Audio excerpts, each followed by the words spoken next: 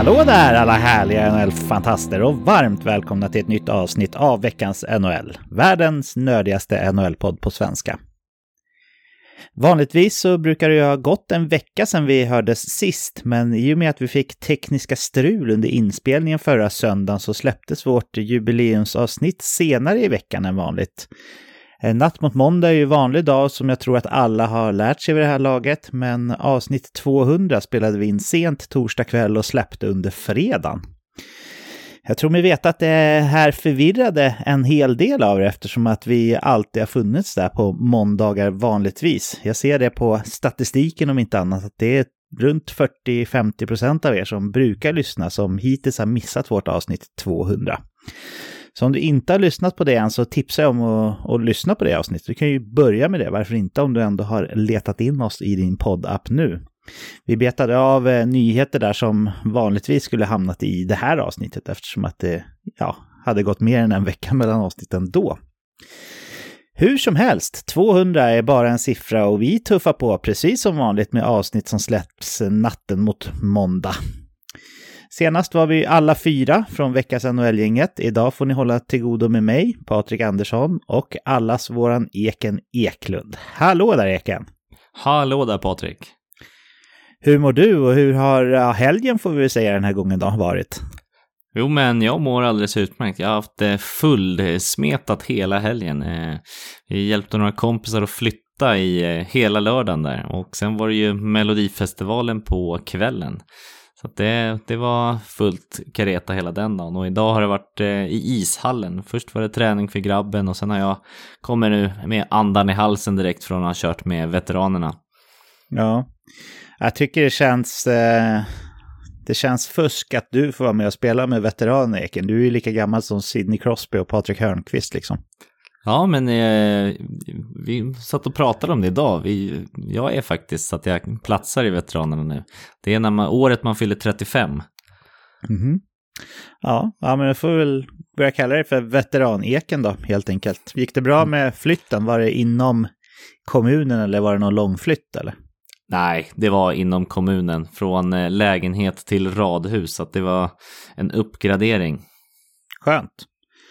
Och på Mellon där på kvällen var det mycket sura miner för att det inte gick att rösta i appen eller? Ja, men de kunde trycka det. Mina barn fattade nog inte riktigt att de inte kunde rösta utan den snurrade runt i alla fall så att de fick hjärtan. Sen att de inte räknades, det fattade de nog inte. Nej, det är huvudsaken i och för sig. Vilka var favoriterna? Ja, men Theos och Robin Bengtsson var de stora favoriterna.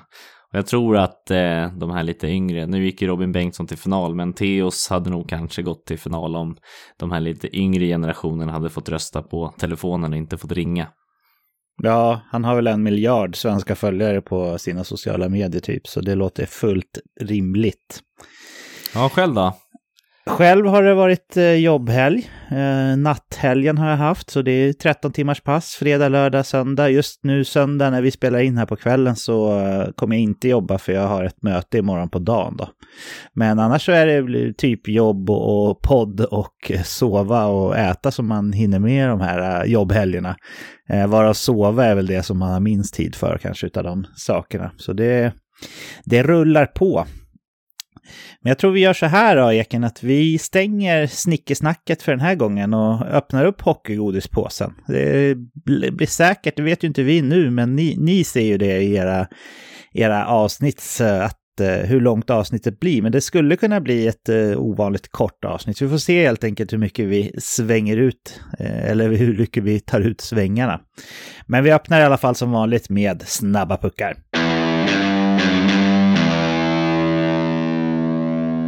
Går det att lära gamla hundar att sitta? Ja, jag trodde det i alla fall. När Chicago äntligen bröt den stigmatiserade tystnadskulturen och offentliggjorde utredningen där de gjort det som de gjorde i Brad Aldrich-härvan. I december så trädde ytterligare 3 personer fram och anklagade Aldrich ytterligare.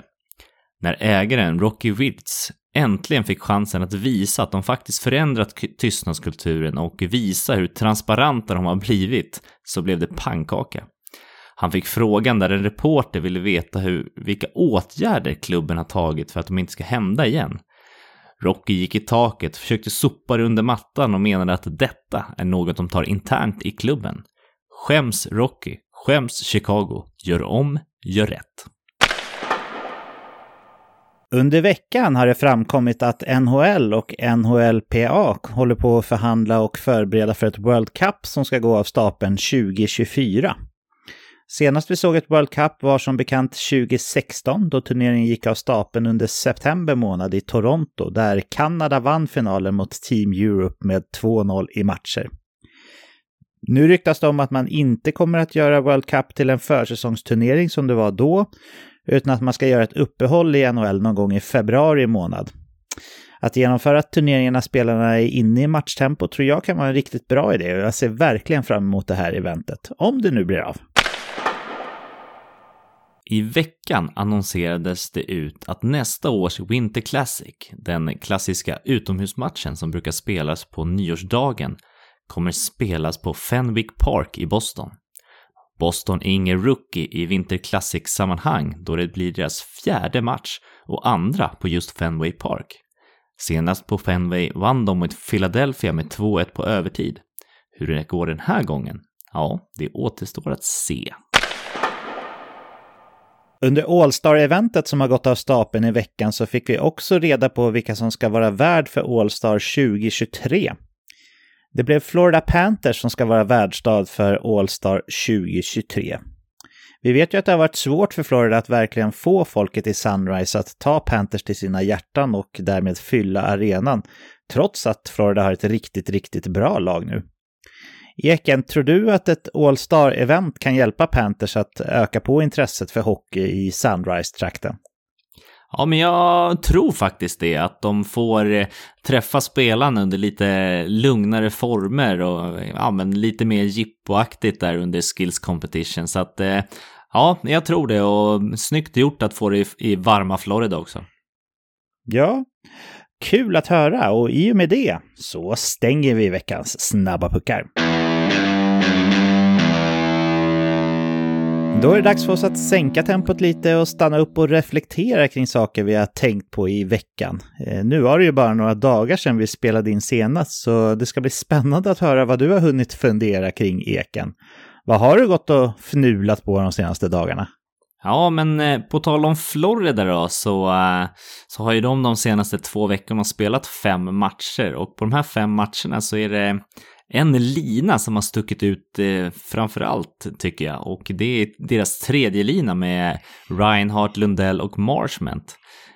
Och jag har kikat lite extra på de här, och under de här 5 matcherna så har Reinhart gjort 4 mål och 5 assist.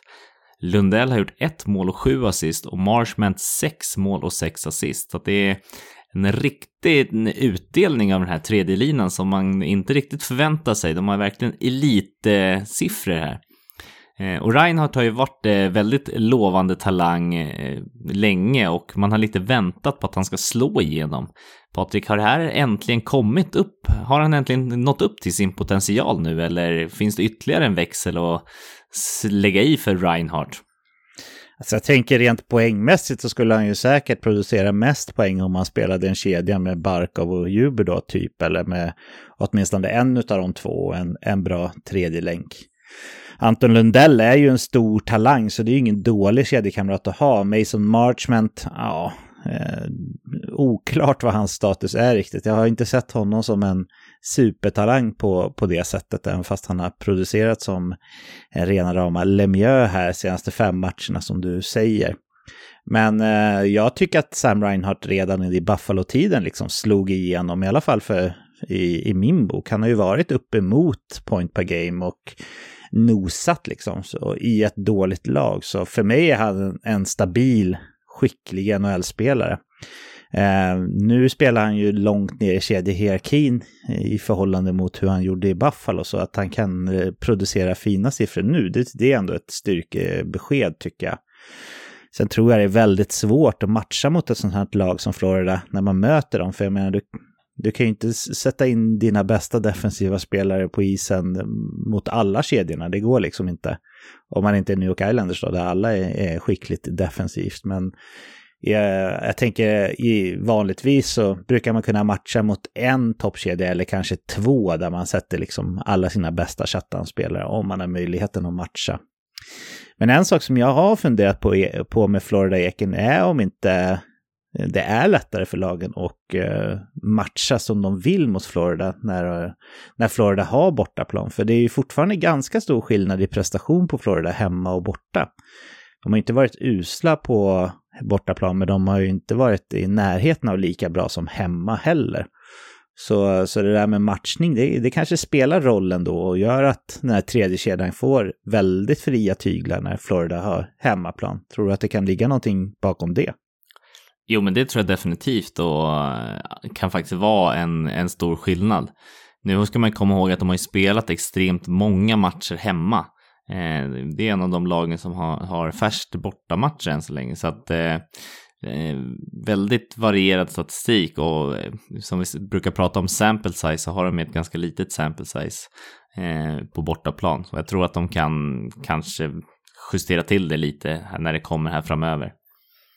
Men själva frågan där om Sam Reinhart, tycker du att han har liksom tagit ytterligare ett kliv nu i sin nya miljö gentemot hur han presterar i Buffalo, eller förväntar du dig att det finns ännu mer hockey att ta ur honom liksom?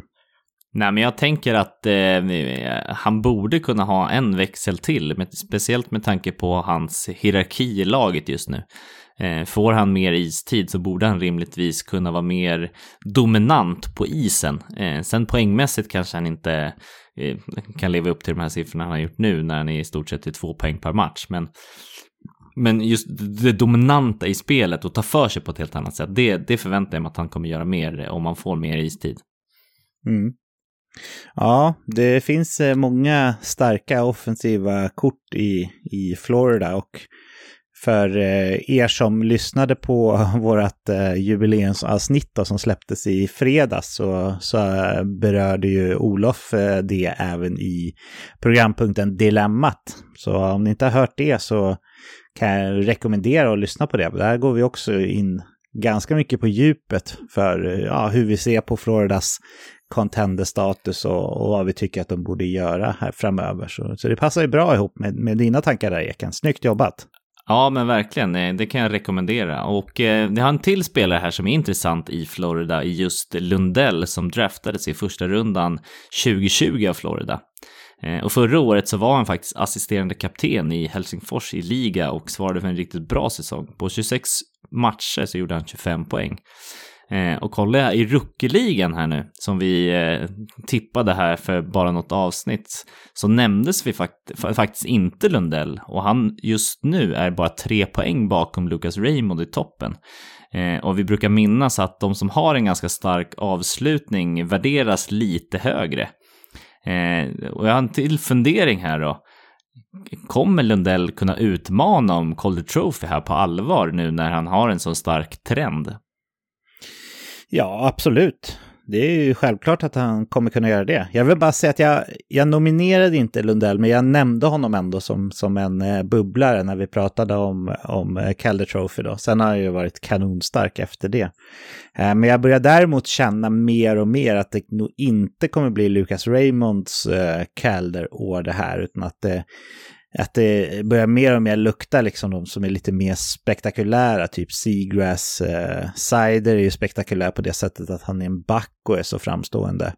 Och sen nu Lundell då. Säg att Lundell skulle vinna rookiernas poängliga med 7-10 poäng, då tror jag att han har stor chans att ta det. Men annars så Seider och Seagrass tror jag ändå är frontrunners om man tänker på det, att Seider gör det så bra som back, vilket är ovanligt för en rookie, och Seagrass för att han får liksom alla headlines mer eller mindre hela tiden om man tänker på rookies. Han fick ju till och med kanske mest headlines av alla nu under All-Star-eventet som var också, så ja, det börjar luta mer och mer åt de hållen och mindre åt Lucas Raymond. Håller du med om det?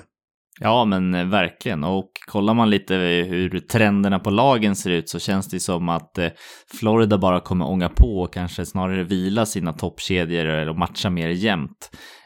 Detroit känns som att de ja, de inser nog att de kanske inte kommer nå till ett slutspel och kanske inte behöver matcha sin första lina med Raymond så hårt där heller, och därav en naturlig switch mellan de där två. Vad tror du själv om Lundehälls chanser att faktiskt vinna? Håller du med mig när jag säger att jag tror att det kommer krävas att han vinner över Seagrass och Raymond med typ 7-10 poäng för att han ska ta det, i och med att det finns så många andra starka profiler i Florida, eller tror du att det räcker att han typ äter med någon enstaka poäng? Ja, men det beror lite på hur trenderna ser ut här mot slutet. Skulle han gå mot en jättestark avslutning så vet vi att det brukar värderas lite högre, eller det är det man har friskt i minnet. Så att jag skulle säga att det är väldigt öppet just nu, men jag håller nog mer att han behöver få något poäng i poängliga, rookies poängliga där för att komma hem det. De kallar honom för Barkov Light där i Florida, och det känns verkligen som att han är en liknande spelartyp som Alexander Barkov, som tar stort ansvar åt båda hållen, liksom, både i offensiv och defensiv zon. Så ett riktigt fynd av Florida i draften. Även fast han gick relativt tidigt så tror jag inte det är helt omöjligt att vi kan summera den där draften om 15 år eller sådär, och kanske till och med säga att han borde ha gått först. Om vi hoppar över till mig då, vad har jag tänkt på? Jag har haft mina tankar mot Minnesota här under helgen. Minnesota är ju ett lag som har gått bättre än vad åtminstone jag hade trott och räknat med här under säsongen, och som det känns just nu så ska det mycket till om inte Wild ska ta en säker direktplats till slutspelet i Central Division. Man ligger 3 när vi spelar in det här på söndagen med 59 poäng. Det är 1 bakom Nashville på andra plats och 2 före St. Louis på 4:e plats. Men man har spelat 5 matcher färre än Nashville och 3 matcher färre än St. Louis. Så kollar man istället på poängprocent, som jag tycker är mest relevant nu när tabellen är så haltande, så är Minnesota på en väldigt trygg andra plats bakom giganten Colorado. Ett problem som jag ser för Minnesota är att man med allra största sannolikhet kommer att få möta Colorado i andra rundan om man lyckas vinna första rundan mot ett Blues eller ett Predators eller vilka det nu kan tänkas bli. Jag ser faktiskt inte riktigt att Minnesota ska ha en rimlig chans att slå ut Colorado över 7 matcher. Tror du att de skulle kunna göra det, Ekan? Nej, inte som det ser ut just nu. Colorado känns som att det är väldigt rustat för ett slutspel, men vi ska komma ihåg att Colorado har senaste åren inte toppresterat mot ett slutspel, och mycket beror väl kanske på att de har haft inte en svag målvaktssida men en skör målvaktssida skulle jag säga. Och det känns som att de fortsatt har en väldigt skör målvaktssida, och då tänker jag främst på att de känns väldigt skadebenägna. Och skulle någon av dem där skadar sig och någon in en dålig trend, då kan definitivt Minnesota spöa Colorado. Då kanske till och med Colorado skulle kunna åka ut i första rundan mot ett wildcard-lag om det är så att man kommer in med skadebekymmer på målvakterna. Men det är faktiskt inte därför jag har gått och funderat kring Minnesota angående deras slutspel, utan jag har tänkt på dem för att man sitter ju i en ganska svår sits när det kommer till lönetaket de kommande åren. Man valde att köpa ut Zach Parisi och Ryan Suter inför säsongen, och det är kommande 3 åren här som kommer att vara tyngst för Wild gällande dead cap efter utköpen. Nästa säsong är det knappt 13 miljoner som ska vaskas efter utköpen, och efterföljande 2 säsonger så är det ytterligare 2 miljoner, alltså nästan 15 miljoner dollar i dead cap. Det här är ju en väldigt stor nackdel för Minnesota gentemot konkurrenterna i Central Division och i hela ligan i stort för den delen. Och jag har kikat lite på hur situationen ser ut för Wild nästa år till att börja med. Och det är alltså ytterligare 2 döda miljoner efterföljande 2 säsonger. Och vi har ju inte hört jättemycket om att capen förväntas gå upp, åtminstone inte till nästa eller nästnästa år. Så det är lite lurigt för Minnesota. Om man kollar på de som spelar i truppen just nu så är det 9 forwards som har kontrakt till nästa säsong. 5 backar och 1 målvakt. 15 spelare allt som allt med andra ord. Så det behövs fyllas på med 8 till för att få en full roster på 23 kontrakt då. Man har ju såklart yngre spelare i systemet som kan ta klivet upp, inte minst en Marco Rossi. Men ja, Marco Rossi för den där, jag tror ju att man valde att spela honom 9 matcher eller färre bara för att man inte skulle behöva vaska 1 år på hans kontrakt med tanke på de här 3 kommande dead cap-åren då. Men ja, även om man sitter på ett rookie-kontrakt eller ett League minimum-kontrakt så behöver man ju få plats inom lönetaket ändå. De spelarna som har kontrakt till nästa säsong som är i truppen nu har en total lönetaksträff på ungefär 58 miljoner dollar. Lägg till dead cap efter utköpen av Parisi och Suter så är vi uppe i 71 miljoner dollar. Alltså drygt 10 miljoner under lönetaket med 8 tomma platser kvar att fylla i truppen. Det måste alltså till i princip 8 rookie-kontrakt eller League minimum-kontrakt för att det ska gå ihop överhuvudtaget. Och kollar man på spelare man har med utgående kontrakt så är det ju, ja, om jag ska nämna några namn så är det ju Viktor Rask, Nick Bjugstad, Kevin Fiala, Alex Goligoski, Jordi Ben och Kaapo Kekkonen. Jag tar för givet att man kommer vilja behålla åtminstone Fiala och Kekkonen som båda är RFA och under team control. Och räknar vi väldigt lågt på de 2 namnen, Fiala och Kekkonen, så kanske man kan få båda 2 för runt 7 miljoner tänker jag. Det skulle betyda att man har 3 miljoner kvar till lönetaket med 6 tomma roster spots att fylla och ja, man behöver inte vara något mattesnille för att kunna komma fram till att det går ju inte överhuvudtaget. Eken, hur ser du på Minnesotas situation kommande år och hur tror du att man kommer att göra för att lösa det hela rent lönetaksmässigt? Ja, det känns ju onekligen som att de behöver justera om och skeppa några spelare med lite dyrare kontrakt för att ens få en sportsmössa att det här ska gå runt. Och definitivt som du säger, Kekkonen och Fiala känns som i stort sett måsten att behålla, annars vore det i stort sett tjänstefel. Men frågan är vad de ska skicka iväg då. Det är ju alternativet och du måste ju nästan skicka iväg en back med ett lite dyrare kontrakt för att få det här att hända. Det är typ. Ja, de har ju Spurgeon, Brodin och Damba under kontrakt nästa år. Spurgeon har 7,6 miljoner kan vi säga i capita. Han är ju också kapten. Brodin anses vara ligans bästa defensiva back, eller en utav dem i alla fall. Och Matt Damba är ju, han är ju Matt Damba och han är också assisterande, eller alternerande kapten som det heter. Brodin och Damba har 6 miljoner i capita. Så är det någonstans där som du tänker att man behöver hugga in kniven eller? Ja, jag tror någonstans att det faktiskt måste vara där och man ska komma ihåg att det är bra spelare vi pratar om som ofta då resulterar i ett bra utbyte tillbaks kanske som är lite mer lovande och kanske har ett billigare kontrakt. Så att även om de inte har liksom topp 4 bra backar längre så kan de fortfarande få en helt okej backsida. Så att men där hade jag nog gissat att det skulle komma. Kollar man på forwardsidan så kommer de ju aldrig ge sig an Kaprizov.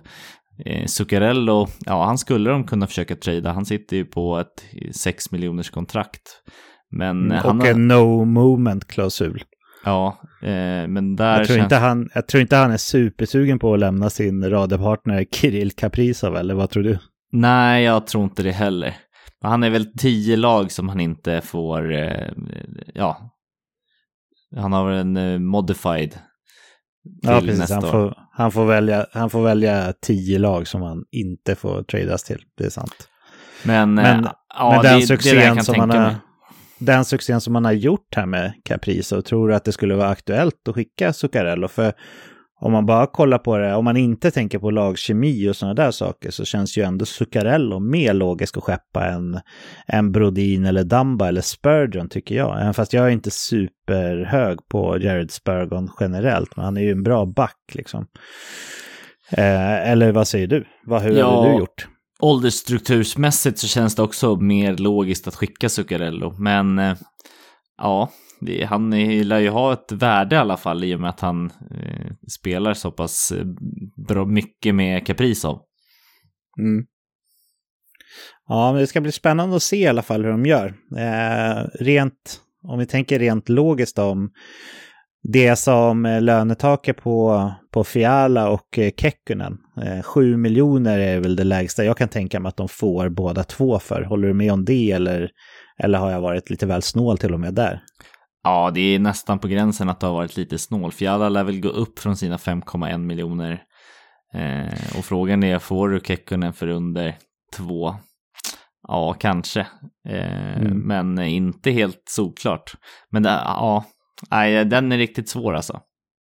Fiala har ju arbitration rights också, så det kan bli en tuff förhandling där, helt klart. Men spelare som Goligoski och Viktor Rask, Nick Bjugstad, de har vi väl troligtvis sett färdigt i Minnesota i och med den här problematiken de sitter i, va? Ja, alltså Rask känns som att han inte kommer få vara kvar. Han är väl dessutom nedskickad. Men Bjugstad, han sitter väl på League minimum, och kan han tänka sig det ytterligare ett år så skulle han nog kunna få vara kvar, definitivt. Ja, vi får se helt enkelt. Om de skickar en som har 6 miljoner i capita, om det blir Zuccarello eller om det blir Brodin eller om det blir Damba, det kvittar ju. Och sen så signar de då Fiala och Kekkonen på 7 miljoner, säger vi att de lyckas med. Då har de ju ändå runt 9-10 miljoner och 7 roster spots att fylla. Det är ju tufft, men det är ju möjligt i alla fall. Med tack vare rookie-kontrakt och liksom League minimum-kontrakt kanske med veteraner och sådär. Så skickar man en 6 miljoner spelare så är det ändå möjligt att få ihop det. Ja, för Rossi kommer de ju plocka upp nästa år definitivt, och han sitter ju på 900 000.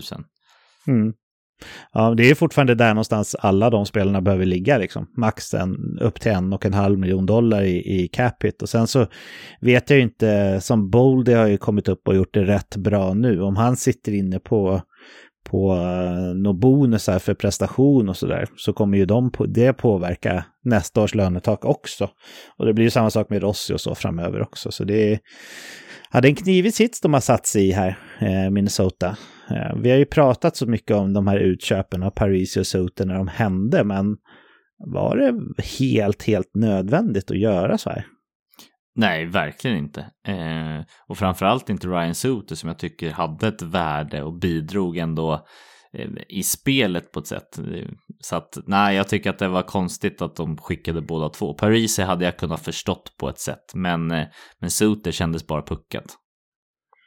Ja, nu kommer jag inte ihåg vart jag hörde det här, och det är ju såklart bara rykten, men det jag har hört i någon podcast i alla fall, det är att Suter inte är liksom en positiv kraft sådär i omklädningsrummet direkt, och att Minnesota kände att han behövde försvinna för att de skulle kunna liksom lämna över det här laget till nya händer, som till exempel Kaprizov och Joel Eriksson Ek och Jared Spurgeon och sådana. Så det skulle kunna ha med det att göra också såklart, men det är ju vilda spekulationer givetvis. Det ska bli kul i alla fall, tycker jag, att följa hur Minnesota ska lösa det hela, för det är ju inte till vanligheten att lag har liksom 13-15 miljoner i dead cap space efter utköp. Så det är en situation som jag tror att övriga lag i ligan också kikar lite på.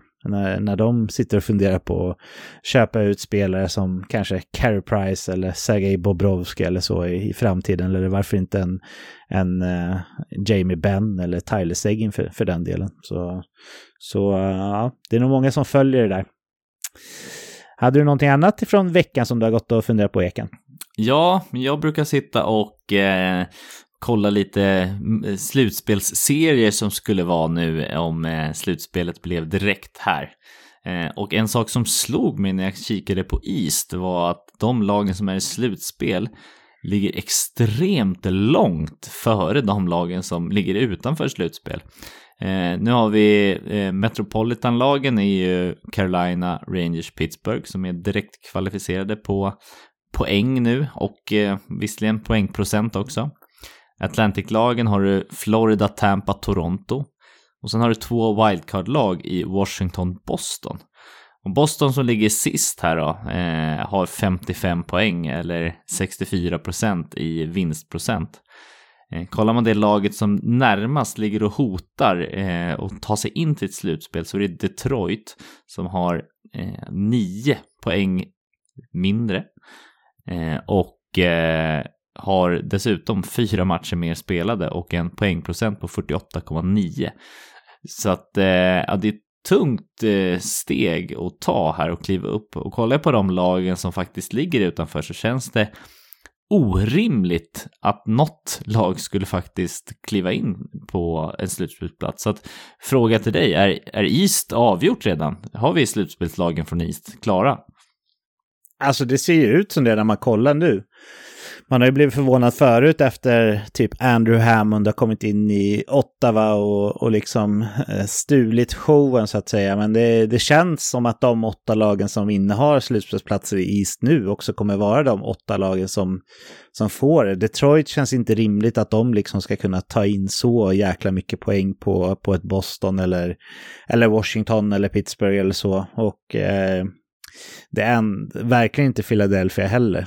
Jag tror att de har gett upp den tanken på att liksom göra en push för slutspel, utan de vill då bara rädda ansiktet här sista halvan av säsongen och kanske till och med få in lite framtid om man skeppar en Claude Giroux och kanske någonting mer också. Så de lagen kan man räkna bort. Det enda laget som jag inte vågar räkna bort helt, det är Barry Trotz ledda New York Islanders, och kikar på tabellen nu så är jag väl medveten om att det ser otroligt svårt ut och de kommer förmodligen inte klara det, men är det något lag jag vill höja ett varningens finger för så är det ändå New York Islanders, och om de ska kunna snuva någon på den platsen så är det väl typ Boston eller New York Rangers eller någonting sånt. Så ja, jag tror ändå att det är de 8 lagen som är på slutspelsplats som kommer att hamna där. Vad tror du själv? Nej, jag tror att det redan är klart i stort sett. Det känns inte som att det är Islanders som skulle aspirera om att faktiskt kunna kriga sig in i ett slutspel och hitta det. Men om vi leker med tanken att det redan är klart och i stort sett halva säsongen kvar, så har vi 8 lag som redan känner sig själva att de har missat slutspel. Vi har 8 lag som känner sig ganska trygga på ett slutspel, plus några lag som känner sig ganska trygga från väst också. De här måste ju börja planera framåt nu här. Och jag tänker mot trade deadline så har vi ganska tydliga säljare och köpare. Kan vi få en ovanligt mycket rörelse runt trade deadline just för att det finns så tydliga skillnader mellan lag som inte kommer nå slutspel och lag som kommer nå slutspel? På pappret så skulle det ju faktiskt kunna bli en ovanligt händelsefull trade deadline, definitivt. Trade deadline är inte riktigt vad den har varit förr i tiden, att det mesta händer liksom på själva dagen, utan nu är det mer som att det är en period från 1,5-2 veckor före trade deadline och sen fram till själva dagen när de flesta affärerna sker ju såklart fortfarande på själva trade deadline-dagen. Men kollar man på de senaste åren, förra året och förra året i alla fall, då har vi trott att det ska vara relativt lugnt och blivit väldigt positivt överraskade för att det har hänt mycket mer än vad vi hade trott. Så om man bygger upp sina egna förväntningar mycket här på en väldigt aktiv trade deadline så kanske man blir besviken istället. Så jag tänker att jag håller mig lite så här status quo och så bara avvaktar och ser lite grann för att inte behöva få en besvikelse. Men tänker man bara rationellt och kollar på pappret liksom, så är det ju mycket tydligare i år än vad det brukar göra. Vilka lag som borde vara sellers och vilka som borde vara buyers. Så ja, potentiellt sett så kan det faktiskt bli lite av en historisk trade deadline om nu alla lagen agerar som kan agera. Vad tänker du? Nej, men jag tänker att det borde ske ganska mycket, för det känns som att det är många lag som missar slutspel som har ändå intressanta delar att kunna ge upp med utgående kontrakt och som har lite framtiden för sig. Några som står i ett vägskäl, jag tänker Montreal som förra året tog sig till Stanley Cup-final och som nu ligger toksist, borde ju kunna vilja vaska om lite i grytan och kanske behöver se sig själv i spegeln vart de är. Och nu har de ganska gott om tid på sig att hinna göra den reflektionen. Jag tänker att lag som kanske Detroit, Ottawa är ganska trygga med vart de är och kanske inte behöver göra så superstora omställningar. Kanske bara kan njuta och se vad som händer och vad de får för erbjudande.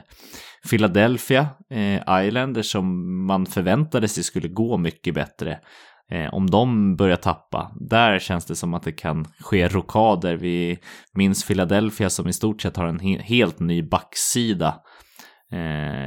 Är de nöjda med den? Definitivt känns det som att där kan det ryka ett eller ett par namn. Så att jag ser spänt fram emot den här trade deadline och hoppas att vi får se mycket rörelse. Absolut, då får vi mycket att prata om, det är kul. Men jag gillar inte att sparka på de som ligger generellt sett. Men jag sa ju att Philadelphias värvning av Rasmus Ristolainen inför säsongen, jag kommer inte ihåg exakt, men jag skrädde inte orden i alla fall. Jag sa att det var det dummaste de kunde göra, liksom, att de går efter den backen som bokstavligen har varit sämst i hela ligan om man kollar på underliggande siffror över period. Alltså det är klart att något enstaka år så har det varit någon som har varit sämre och ett annat år så har det varit någon annan. Men han har alltid varit där i botten liksom när man kollar. Och många har ju försvarat det med att men det är inte så lätt att komma in som ungback i Buffalo och behöva axla ansvaret som första back på en gång i ett av ligans sämsta lag. Och jag har ju köpt det såklart, men statistik brukar ändå inte ljuga på det sättet. Så jag trodde definitivt inte på någon succé i Philadelphia. Jag har inte hört så mycket gnäll om Rasmus Ristolainen heller, men om man kikar på hans underliggande siffror nu så är han ju fortfarande bland de sämsta backarna i hela ligan. Fast han inte är kvar i Buffalo, fast han inte är ung.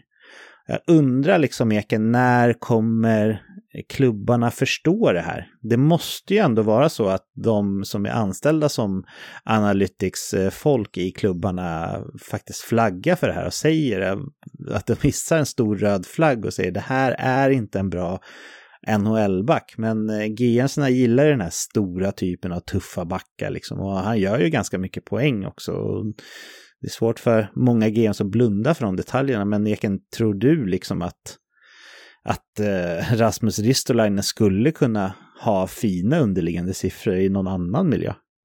Nej, där tror jag att det skeppet har seglat för länge sedan. Men däremot ska man komma ihåg att underliggande siffror och sånt ljuger ju inte. Men det finns ju andra värden som GMs kollar på också.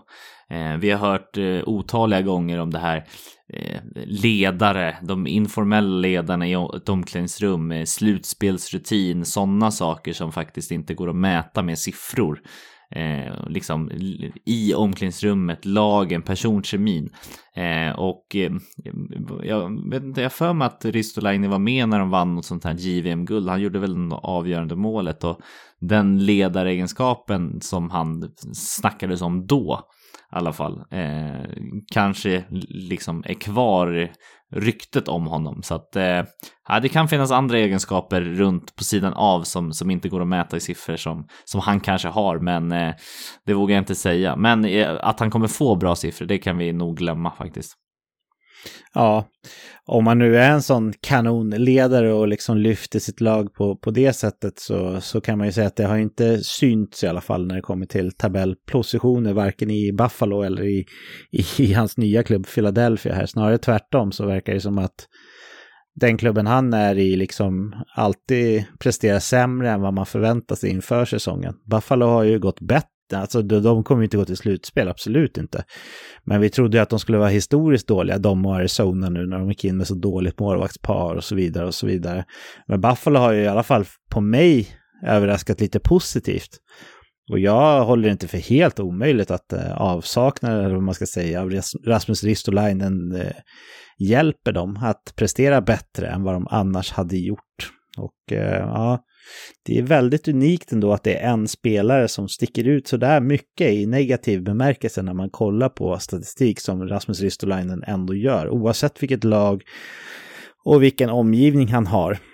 Så ja, konstig ombyggnation de gjorde ändå, Philadelphia. Klart att de har haft väldigt otur med skador i år, och hade Ryan Ellis spelat hela tiden så kanske det hade sett annorlunda ut. Det enda som jag är ganska säker på inte hade sett annorlunda ut, det är Rasmus Ristolainens underliggande statistik, för den hade varit bedrövlig ändå, tror jag. Jag har väl ingen annan stort sådär som har tagit upp mina tankar här under helgen, men jag har tänkt ändå lite grann på lag som har ett fönster som borde vara på väg att stängas gällande cuputmanare, och hur stora chanser de har att göra väsen ifrån sig i Stanley Cup senare i vår. Washington och Pittsburgh är ju två solklara exempel på sådana lag som dessutom med största sannolikhet kommer kunna ta sig till slutspel, som vi redan har pratat om här. Men jag är också lite fundersam gällande fönstret kring klubbar som Winnipeg, Dallas, St. Louis och Boston. Det är ganska många klubbar här Eken utav de som troligtvis går till slutspel. Det är ett utav Winnipeg eller Dallas går troligtvis till slutspel ändå. St. Louis, Boston, Pittsburgh, Washington lär ju göra det allihopa. Och först och främst håller du med mig om att det här är klubbar liksom som är på väg att försvinna som utmanar här på relativt kort sikt. Ja, i alla fall som det ser ut just nu. Sen så vet vi att GMs kan ju skaka om och skaka liv i en klubb bara genom ett par moves där, så matchar de ett helt annat lag. Men som det ser ut nu, ja, definitivt. Ja, och vad tror du om deras chanser då liksom i ett slutspel? För det de spelar för nu är ju en kupp med den här kärnan som är, och det gäller ju alla de här lagen. Är det något av dem som du ger en större eller mindre chans att faktiskt klara det? Nej, men det känns som att St. Louis har ganska stor chans. De känns som att de är ett typiskt den här slutspelslag som kan slå lite i underläge. Så att de ger ändå ganska stor chans om de kliver in i ett slutspel. Det känns också som att västsidan, om de faktiskt skulle kunna rå på ett lag där har en hyfsat enkel resa. Det är egentligen bara Colorado och Vegas som känns som de stora tunga liksom. Blickar man mot East, så känns det som att det är flera tunga namn och tunga utmanare där. Så att där har de en fördel av att ligga på rätt sida. Sen känns det som att Winnipeg ändå kanske inte riktigt är, deras fönster kanske inte riktigt stänger än. Det känns som att de har ändå något så här spännande på gång med några unga spelare som de skulle kunna göra någon rebuild on the fly. Men definitivt spännande. Dallas känns det som att de har gjort ett skifte, och det är väl nu inte den här gamla kärnan som leder det laget. Nej, men deras löner och deras närvaro är fortfarande kvar. Definitivt är det så. Mm. Jag kan hålla med om att Winnipeg kanske är den som sticker ut lite grann utav de här exemplen som jag tog upp. Men samtidigt så Blake Wheeler är kapten. Han är inte purung och blir ju inte bättre. Kollar man på deras backsida så är det inga talanger längre om man tänker på Josh Morrissey, Neil Pionk och sådär. Utan de börjar närma sig 30-strecket liksom. Så det känns inte som att Winnipegs chanser ökar här med åren. Samma sak är jag ju alltid orolig för de här klubbarna som matchar sina första målvakter otroligt mycket, som Winnipeg behöver göra med Connor Helleback och har gjort också. Att någon gång borde han ha en dålig säsong också, och då kan det hända mycket från management-håll när det gäller ombyggnation och sådär. Men Eken, det är ju ganska många klubbar här som liksom jag i alla fall, och du också till stor del har räknat bort här för framtiden, om man tänker typ en 5-årsperiod eller sådär. Washington, Pittsburgh, Dallas, St. Louis, Boston, kanske Winnipeg, och sen finns det väl ytterligare några också om man ska gräva djupt. Många av de här har ju varit självklara slutspelslag under ganska lång tid och bara missat någon enstaka gång sådär. Om de här lagen ska börja missa slutspel här framöver, Eken, då måste det vara rätt många inom citationstecken nya lag som ska kliva upp och vara slutspelslag istället. Vilka lag tror du liksom kommer att vara den nya generationens utmanare främst här, om vi tänker på medellång sikt, typ 3-5 år? Ja, men jag ser ändå en del lag från Pacific. Dels har du ju Kings och Anaheim som ligger på slutspelet nu. Lite före deras fönster kanske, men med deras talangbank så känns det så definitivt som att de kommer utmana här framöver. Sen har vi ju, ska vi kolla vad vi har på... Vad tror du om Buffalo? Tror du att de kan vända på skutan till slut, eller är det för djupt rotat i väggarna där att de är en förlorarklubb? Nej, jag tror att det är lite för djupt rotat att de faktiskt ska kunna ha på så 4-5 års sikt. Detroit? Ja, men Detroit skulle nog kunna kliva upp där och om de gör några till moves och vara utmanare. Definitivt tror jag det. New Jersey är ett sånt lag som också skulle kunna tänka mig som tar nästa steg. Det känns som att de ligger något år efter Rangers i sin rebuild och kan kliva upp där. Och likadant Ottawa, om de inte säljer av igen, så ett sånt ungt spännande lag också som kan kliva upp och ta någon slutspelsplats. Idel östlag här. Har du något exempel på västlag som du tror är på väg upp och kommer att bli en slutspelsinstitution här i någon inte allt för lång framtid? Ja, vi får väl säga Edmonton då, som faktiskt ligger utanför slutspel nu, tillsammans med övriga Pacific-lagen där. San Jose, jag vet inte vart jag har dem riktigt. San Jose och Vancouver är så här riktigt svåra lag att kunna placera vart jag har dem. De skulle verkligen kunna utmana, men de skulle också kunna ligga sist flera år här framöver, så att det känns som att de ligger i ett vägskäl lite hur de ska agera. De har ju en del, San Jose har ju en del tunga kontrakt som går ut, och hur de lyckas lösa den problematiken här framöver är spännande att se. Ja, Los Angeles Kings är ju väldigt spännande. Alltså de har väl erkänt liksom, om inte den bästa så åtminstone en av de absolut bästa talangbankarna i hela ligan, och de går ju bra redan nu. Kan det bli en ny storhetstid för Los Angeles Kings likt den vi har sett tidigare med den generationen? Drew Doughty, Anse Kopitar och Justin Williams och alla som var där och vann 2 kupper. Vad tror du? Ja, men det tror jag definitivt att de kan göra. Det känns som att de har ett ganska givet fönster också, och att kunna plocka marknadsandelar ifrån. Vi vet att Vegas har varit uppe och varit topplaget i Pacific här i ett par år.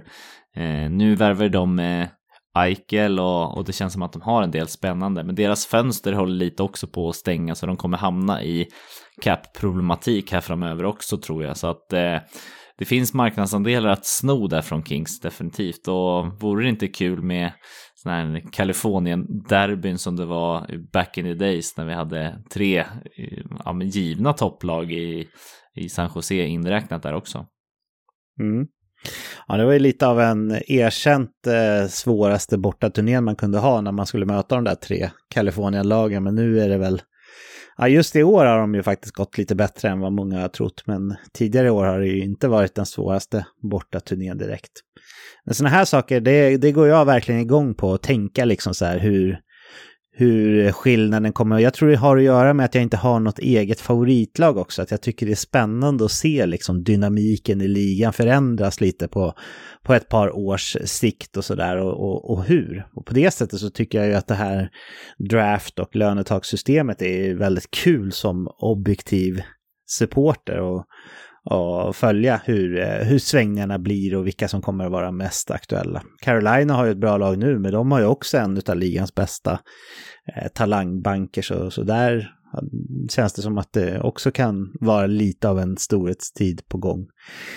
Men än så länge så är de här lagen med gubbarna, vad man ska säga, högst aktuella fortfarande, och det ska bli spännande och kul att se hur vi får se slutspelet sluta sen framöver med Stanley Cup och snacka upp det. Eken, hade du någon sista tanke här innan vi hoppar vidare? Ja, men jag har en liten kortis här på en spelare som jag tyckte är intressant, och ja, men nu pratar du om lag som kanske kommer ha ett fönster här om 4-5 år. Det här är ett riktigt uruselt lag just nu och det är Arizona jag pratar om. Och de gör i stort sett allt för att inte ställa upp med ett lag som kommer vinna hockeymatcher i världens bästa hockeyliga. Men jag tycker ändå att det finns ett litet ljussken i det här laget. Det är Clayton Keller som faktiskt har spelat väldigt bra och kedjekamraten han omger sig oftast med är ju Phil Kessel och Travis Boyd. Och trots det, eller tack vare det låter jag vara osagt, så har han de 9 senaste matcherna gjort 11 poäng och de har ju bara vunnit 3 matcher så att de har ju ingenting att spela för och halva säsongen har gått. Just Clayton Keller, är du förvånad att han producerar så bra som han har gjort ändå i ett sånt här uruselt lag får jag säga? Ja, men jag är lite förvånad över att han har gjort så stor skillnad i sitt spel. Han kom ju in sin rookie-säsong och var superstark. Jag kommer inte ihåg exakt, men jag tror han hade typ 70 poängs point pace eller någonting sånt. Eller om det var året efter rookie. Men han har i alla fall visat att han har väldigt, väldigt högt tak. Sen har det gått väldigt mycket stå för honom de senaste åren och det har snarare varit det jag har varit lite förvånad över att det inte har släppt för honom. För han är ju en erkänt stor talang och han har visat att han kan dessutom. Så vad väntar du på? Hallå, släpp loss nu och var den stjärnan som du borde vara. Sen i år så har det ju hänt någonting med hans spel. Jag skulle ljuga om jag sa att jag rusar efter att titta på Arizonas matcher. Så jag har inte sett jättemycket av honom. Men bara om man kollar på hur mycket han skjuter till exempel så verkar det ju onekligen som att han tar för sig väldigt mycket mer på isen i år. Och på pappret så ska han ju vara Arizonas klara stjärna framåt. Och i år har han ju verkligen varit det också. Men alltså, så svaret på frågan är både ja och nej. Jag är förvånad att det är sån markant skillnad på hans spel i år mot förra året. Men jag är inte förvånad att han är där han är. För det är ju ingen dold hemlighet att Clayton Keller har liksom elitstatus i sig där någonstans. Hur ser du själv på hans säsong? Har du kollat mycket på Arizona eller kikar du på siffrorna?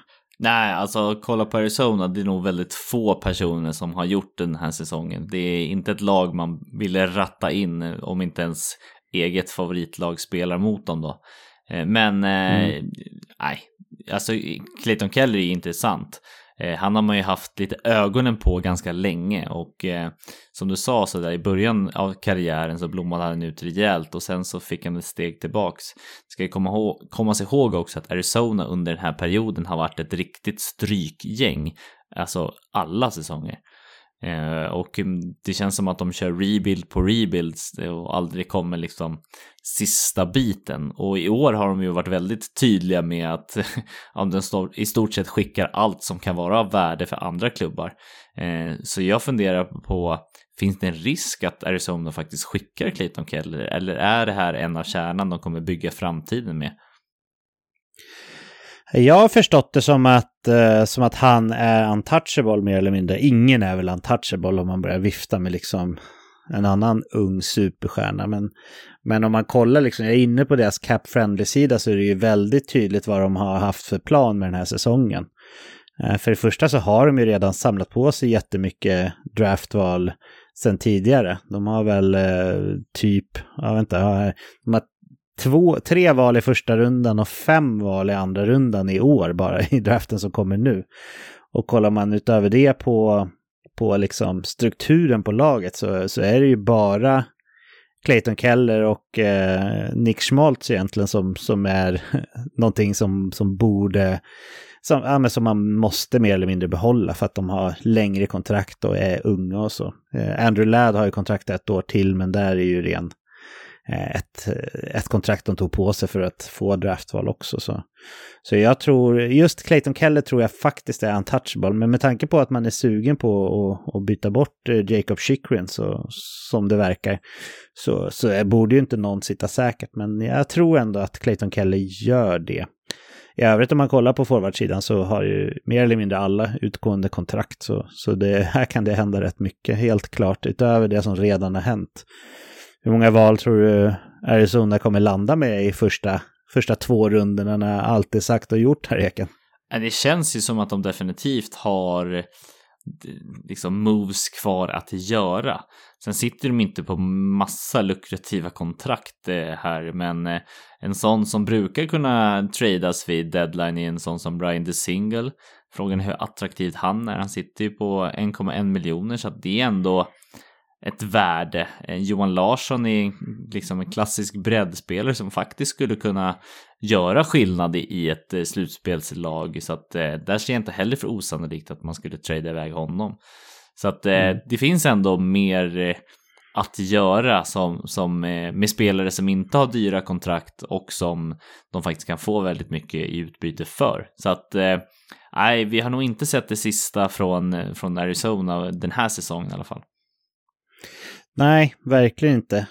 Phil Kessel går man väl nästan bara och vänta på vart han ska hamna någonstans. Han känns ju givet att något topplag kommer vilja ha ändå. Men i och med att han har ett ganska hög cap hit, sen kan ju Arizona retaina på det såklart, så tror jag att lagen vill ha honom så nära in på trade deadline som möjligt för att ha större chans att liksom rymma honom. Men han känns ju ganska given, och så mycket snack som det har varit om Jacob Chychrun, så kommer han ju också med största sannolikhet blir tradad också. Sen om det blir som Olof förespråkade eller ställde upp som dilemma, det återstår att se, men han kommer nog ryka, och han kommer ju generera första val garanterat också.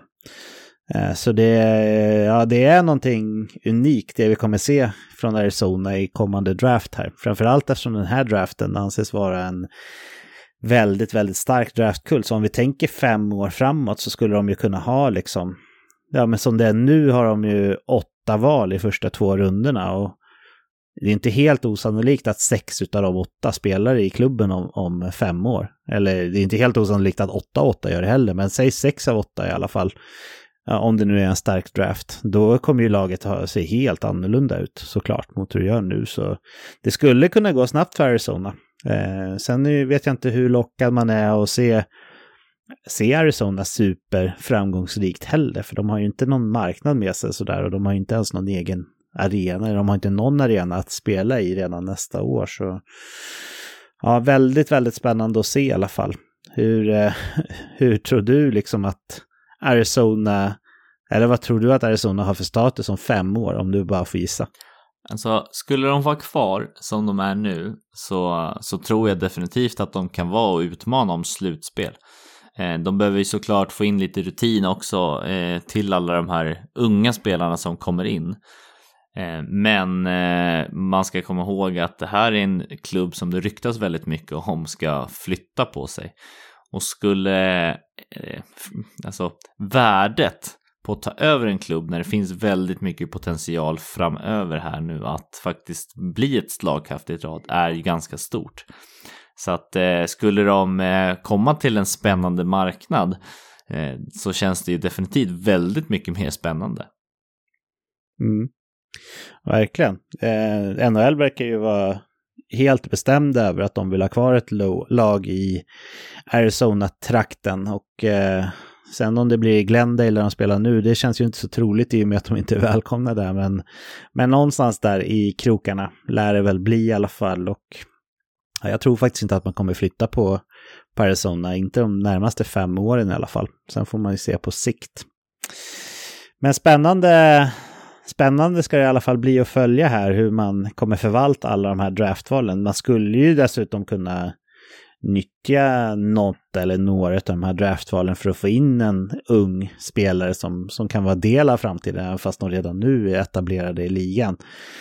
Och man kan ju få tillbaka någonting från en sån som Jacob Chychrun eller kanske till och med Phil Kessel som också är väldigt bra pusselbit inom relativt kort framtid. Men du Eken, jag tror nästan att vi är färdiga med veckans reflektioner, va, eller? Ja, jag är klar i alla fall. Då gör vi så här att vi hoppar vidare. Och det är faktiskt redan dags att sy ihop säcken för det här avsnittet. Det blev lite kortare än vanligt eftersom att det bara var några dagar sedan vi spelade in ett avsnitt senast. Men det var skönt att få snacka om lite om NHL ändå, måste jag säga. Eken, har du några roliga planer på gång i veckan som kommer då? Ja, vi har ett fantastiskt roliga planer här. På tisdag ska ju faktiskt både du, jag och Olof åka till Västerås och spela padel med en lyssnare som är med i våran fantasyliga här. Så det ska bli riktigt kul. Ja, inte vilken lyssnare som helst. Vi har väl benämnt Truckdanne många gånger tidigare här i podden, så det är väl värt att göra igen. Och det blir första gången vi träffar honom IRL, eller vad kidsen brukar säga, eller hur? Ja, nej, men precis. Så det är alltid kul. Nu har vi ett litet segment vi har i våran Patreon-podd där vi intervjuar lite fantasy GMs i VNHLFL, veckans NHL Fantasy League, så att det är också extra kul att få lära känna er lite mer in på underskinnet. Ja, härligt. Det ska bli kul i alla fall. Vi får se hur själva matchen går sen där. Jag har en viss känsla av att jag inte kommer hänga med er snärta ungdomar. Men jag ska göra så gott jag kan i alla fall. Jag tackar dig, Ekan, för ytterligare härligt NHL-snack. Det har ju blivit en del poddande för oss här i veckan som har gått, kan man ju lugnt konstatera, men det är bara härligt. Och hoppas att alla ni som lyssnar får en riktigt fin vecka. Glöm inte bort att lyssna på avsnitt 200 om ni inte redan har gjort det, och njut av att NHL är tillbaka efter ett litet uppehåll här med All-Star. Eken, vi ses på tisdag, men till alla er andra så har vi faktiskt bara en enda sak kvar att säga. Nämligen, hej då! Hej då!